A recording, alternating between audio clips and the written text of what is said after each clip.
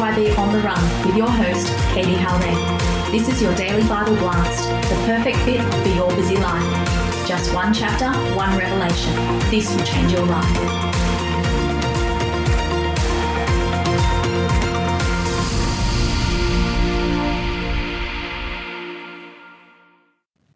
Welcome to TYB On The Run as we continue our journey in Isaiah. We're going to do Isaiah 3 and 4 today because 4 is quite short. So really just whatever you're doing, wherever you are, just listen in and engage with the beautiful imagery of this text. Now remember, Isaiah is a prophet called of God. It's quite a strong message, but we're going to unpackage it at the end. So let's jump in. Isaiah 3, judgment on Jerusalem and Judah. See now the Lord Almighty is about to take from Jerusalem and Judah both supply and support. All supplies of food and all supplies of water, the hero and the warrior, the judge and the prophet, the diviner and the elder, the captain of 50 and the man of rank, the counselor, skilled craftsman and clever enchanter. I will make mere youths their officials. Children will rule over them. People will oppress each other, man against man, neighbor against neighbor. The young will rise up against the old, the nobody against the honored. A man will seize one of his brothers in his father's house and say, "You have a cloak, you be our leader, take charge of this heap of ruins." But in that day he will cry out, "I have no remedy, I have no food or clothing in my house. Do not make me the leader of the people." Jerusalem staggers, Judah is falling. Their words and deeds are against the Lord, defying his glorious presence. The look on their faces testifies against them. They parade their sin like Sodom. They do not hide it. Woe to them! They have brought disaster upon themselves. Tell the righteous it will be well with them, for they will enjoy the fruit of their deeds. Woe to the wicked! Disaster is upon them. They will be paid back for what their hands have done. Youth oppress my people. Women rule over them. My people, your guides, lead you astray. They turn you from the path. The Lord takes his place in court. He rises to judge the people. The Lord enters into judgment against the elders and leaders of his people. It is you who have ruined my vineyard. The plunder from the poor is in your houses. What do you mean by crushing my people and grinding the faces of the poor, declares the Lord Almighty. The Lord says, the women of Zion are haughty, walking along with outstretched necks, flirting with their eyes, strutting along with swaying hips, with ornaments jingling on their ankles. Therefore the Lord will bring sores on the heads and of the women of Zion. The Lord will make their scalps bald. In that day the Lord will snatch away their finery, the bangles and headbands and crescent necklaces, the earrings and bracelets and veils, the headdresses and anklets and sashes, the perfume bottles and charms, the signet rings and nose rings, the fine robes and the capes and cloaks, the purses and mirrors, and the linen garments and tiaras and shawls. Instead of fragrance, there will be a stench. Instead of a sash, a rope. Instead of well-dressed hair, baldness. Instead of fine clothing, sackcloth. Instead of beauty, branding. Your men will fall by the sword, your warriors in battle. The gates of Zion will lament and mourn. Destitute she will sit on the ground. In that day 7 women will take hold of one man and say, "We will eat our own food and provide our own clothes. Only let us be called by your name. Take away our disgrace." The branch of the Lord. In that day the branch of the Lord will be beautiful and glorious, and the fruit of the land will be the pride and glory of the survivors in Israel. Those who are left in Zion, who remain in Jerusalem, will be called holy, all who are recorded among the living in Jerusalem. The Lord will wash away the filth of the women of Zion. He will cleanse the blood stains from Jerusalem by a spirit of judgment and a spirit of fire. Then the Lord will create over all of Mount Zion and over those who assemble there a cloud of smoke by day and a glowing of flame fire by night. Over everything the glory will be a canopy. It will be a shelter and shade from the heat of the day and a refuge and hiding place from the storm and rain. What an incredible 2 chapters, guys. That was chapter 3 and chapter 4. So well done for just engaging with that. Isaiah is this prophet that is prophesying a very strong message. Now, you've got to remember the prophets of the Old Testament are there for correction, for direction for the kings, for the direction for the nation. They're there to correct the behavior. Not like today in the New Testament, it's kind of got this sense of, as we prophesy over people, it's encouragement and exhortation. But these guys are leaders of their nation, and they're prophesying correction to this nation. Now, again, can I say that when I used to study Isaiah, I always used to see this judgmental God that hated the wicked and loved the righteous. And But as I'm studying this, and I'm loving studying this with you, as I'm reading this and going through Isaiah, I'm realizing that the judgment is not on the outsiders of Israel. He's not talking to the Philistines. He's not talking to the outside nations. He is speaking to his people. Isaiah is prophesying, and again he says, to Jerusalem and Judah, the women of Zion. These are the people of God that are not reflecting his nature. And did you see that key verse? And I'll get to it, where it says you don't reflect his glory. You don't look like what God's people should look like. And God is very angry with that because you're oppressing the poor. God is a God of justice, and his people are walking around with wealth. And you heard the list, and we're going to go through those incredible lists again.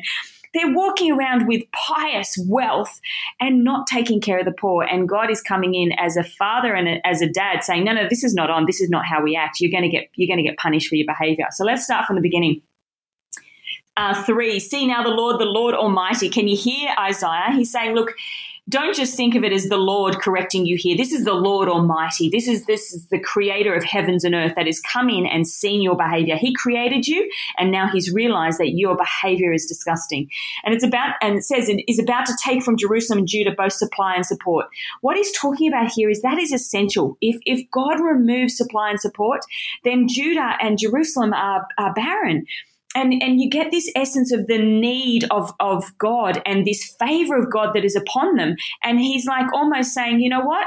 You've got so comfortable in the favor of God. You've got so comfortable in your blessing that you are now actually taking it for granted, and you don't actually distribute it as it is intended. He says all supplies of food and all supplies of water, the hero, the warrior, the judge, the prophet. Can you hear all of this? Because previously in the Old Testament, these are all the things that God provided for Israel. You can hear the hero, the warrior, the judge and the prophet. These are God's anointed people. And then it goes through the diviner and the elder, the captain of 50, the man of rank, the counselor, skilled craftsman, clever enchanter. You've got all these mix of the diviner and the bad and the good. They've mixed them all together, and he said, you know what? All of it is going to be gone. And I love this moment. I will make me youths their officials. Because in what he's talking about in this first section he's saying your judgment will be this: lack of supply, lack of support, and lack of leadership. And for Judah at this moment, and Jerusalem, it's massive. Leadership is everything to them. Whenever they got in trouble in Judges, God provided a leader to take care of them, a judge that would instruct them, and a warrior. And he's saying, you know what? Because you got so used to me rescuing you, because you got so used to me taking care of you, even though you are so arrogant and so full of pride, I'm going to remove it and really show you what your heart is. Like this, a man who will seize one of his brothers in his father's house and say, you have a cloak, be our leader. So they're desperate for a leader. And then the leader says, I've got no remedy. I've no food or clothing in my house. Do not make me the leader of the people. This lack of leadership. And remember again, Isaiah's prophesying into a time where across the boundary, Israel, the 10 tribes of Israel have gone into or already gone into exile. So we've got this sense of, guys, you've got to get this under control.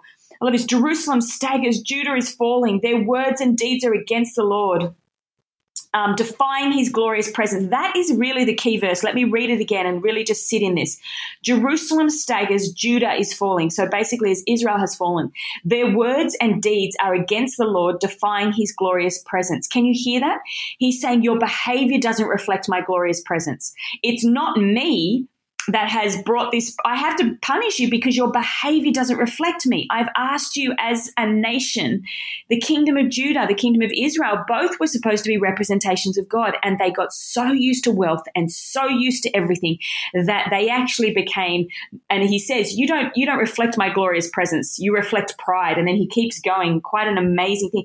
Isn't that a real rebuke for us today? And I think it's a real warning on our own heart. That in the blessing of God, again, I said it in chapter 2 study, in the blessing of God is when we've really got to keep our heart in check. And I'm not saying, even though the blessing of God is on you, mourn and repent and, be one of those people. I see those people that the blessing of God is on them and they're like, oh, no, I'm going to stay humble.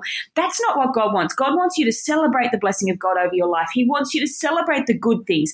A dad doesn't give a gift to his child and the child go, thank you so much, Dad, but I'm not going to play with it just in case I get proud. No, he's giving these good gifts to his children. He gives you good gifts. but it's remaining in those good gifts because those good gifts for Israel and Judah were supposed to be a blessing to all the nations, and they became elite and arrogant, and they kept the wealth for themselves. So it's that motivation throughout the blessing that God is correcting here and reflecting his glorious presence throughout the blessing, because the blessing was supposed to reflect his glorious presence of how good and loving and kind God was, and what it became was a reflection of arrogance and pride. And that's kind of the warning that Isaiah very strongly is giving these guys. Now let's keep going. The look on their faces testifies against them. They parade their sin like Sodom. They do not hide it. Woe to them. They've brought disaster upon themselves. He's saying, can I say again, we think that Yahweh, the Old Testament God, is nasty and a narcissistic God that just punishes his people for doing wrong. But he's really not. As you read Isaiah, you realize he's such a patient God. But at the end, this point is where his patience has run out with his people. And the prophet has come in and said, okay, enough.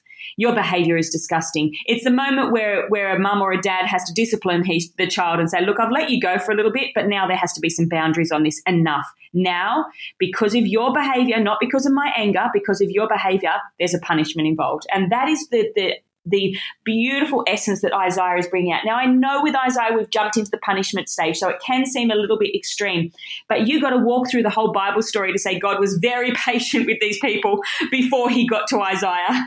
He's so patient with them through Judges. I mean, that cycle of sin in Judges. He's so patient through them, the kings, and now he's like, okay, enough is enough. These guys need a smack, basically. Let's keep going. They have brought disaster upon themselves. Tell the righteous it will be well with them, for they will enjoy the fruits of their deeds. Again, he's saying, guys, if you're going to repent and be righteous, then this all goes away. But he says, woe to the wicked, disaster is upon them. They will be paid back for what their hands have done. Again, he's still talking to Jerusalem and Judah. He's still rebuking his own people. Youth oppress my people. Women rule over them. My people, your guides lead you astray. They turn you from the path again. Your leadership is wrong. It's youth and women, and I know that's derogatory towards women, but please read it in the culture of the time. Youth and women are leading at this point, and he's saying, look, your leadership is gone. The Lord takes his place. Now we have this contrast. Can you feel this contrast? And I hope you felt it as we read it. We have this bad leadership. We have this no one. The guy with the cloak says, quick, lead. And they said, no, we've got no leadership. It's a chaotic. There's no one to rise up because there's no one righteous. There's no one that's going to stand up and rise up and lead these people into godly ways. But we have this moment in 3:13 where it says the Lord takes his place in court. You can feel this sense of, even though your leadership is bad, God is still enthroned in this court. And we've got this court language. Now, court language is always going to have this judicial sound. He rises to judge the people. The Lord enters into judgment against the elders and leaders of his people, and this is his judgment upon them.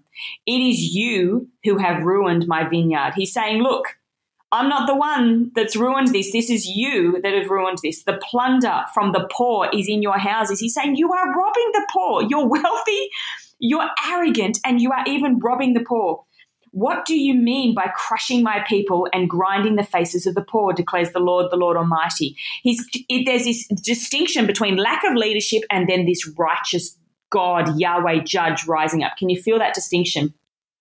The Lord says the women of Zion are haughty, walking, and then he says, look at your women, walking along with outstretched necks, flirting with their eyes, strutting along with swaying hips, with ornaments jingling on their ankles. Can I say the first part of this leadership is kind of rebuking the males and kind of saying, look, there's no leadership in this. Somebody rise up. And then he kind of turns on the females and says, look, don't you think you get off here, because look at you strutting around in your outfit, flirting with your eyes, strutting along with swaying hips, with ornaments jingling on their ankles. Therefore, the Lord will bring sores on the heads of the women of Zion. The Lord will make their scalps bald. Now, baldness in that time was an utter shame.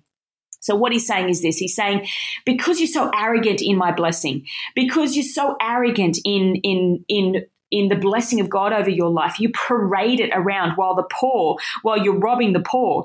He said, because you're so arrogant, I'm actually going to turn that on its head and remove that blessing from you. In that day, the Lord will snatch away their finery, the bangles and headbands and crescent necklaces, the earrings and bracelets and veils, the headdresses and anklets and sashes, the perfume bottles and charms, the signet rings and nose rings. Wow, he's really detailed. The fine robes and the capes and cloaks, the purses and mirrors. Don't you find it so amazing? I'm so so sorry, just from a cultural perspective, all these things that they wore, you can imagine these women in these, and it's not the fact that these are the blessing of God. It's not the fact that they've got these things on. God doesn't hate fashion and mirrors and, oh my gosh, I have to walk around in sackcloth to prove that I'm a Christian. No, that's not what it's saying. It's saying their arrogant heart. They're displaying all of this to show that they are the women of Zion and they are the blessed of God. And he's like, you are making me sick with the very blessing that I gave you. It's just like, and the linen garments and tiaras and shawls, because in other scriptures you can hear that he clothes them in robes of righteousness. He clothes them in beauty and he clothes them in these things. And he's saying, I clothed you in this and now it's become arrogance to you and I'm going to have to remove it because the arrogance of your heart. Instead of fragrance, and he swaps this, is quite, listen to the imagery of this, TYB on the Run. Listen to this. Instead of fragrance, there will be a stench. Instead of a sash, a rope. He's talking about exile and the removal of all of this. Instead of well-dressed hair, baldness. Instead of fine clothing, sackcloth. Instead of beauty, branding. I find this so amazing because it's got the same sound of instead of beauty, ashes, and, like instead of ashes, beauty, and that kind of reversal that we have in other scriptures, whereas this is saying, no, you've got so comfortable in your blessing, I'm going to actually reverse it the other way because I'm in control here. So we go through, your men will fall by the sword, your warriors in battle. The gates of Zion will lament and mourn. These gates that God established, he's saying, now we're in mourning. Destitute she will sit on the ground. And then we go to chapter 4. Now remember, in all of this, as we go through these prophetic books, I know it's hard because we're sitting in warning and judgment, and we don't really kind of like that sort of sound today. But as you sit through this, imagine Father God, imagine you as a mum or dad, and you've given your child just as a blessing and as this beautiful gift, and they've taken it to extremes and are parading it around. And what you thought was going to be a blessing to them was actually their downfall. And now they're arrogant and proud. And you just kind of want to remove that gift because you're like, you know what? Your character is more important than this gift. Your character is more important. Your relationship with God in this situation, Isaiah is saying, so much more important than your parading around in your pride. And we've got to remember that, guys, as we keep our heart in check, as we keep our heart in check with God. It's not about the resistance of blessing. It's about resistance of pride in the blessing.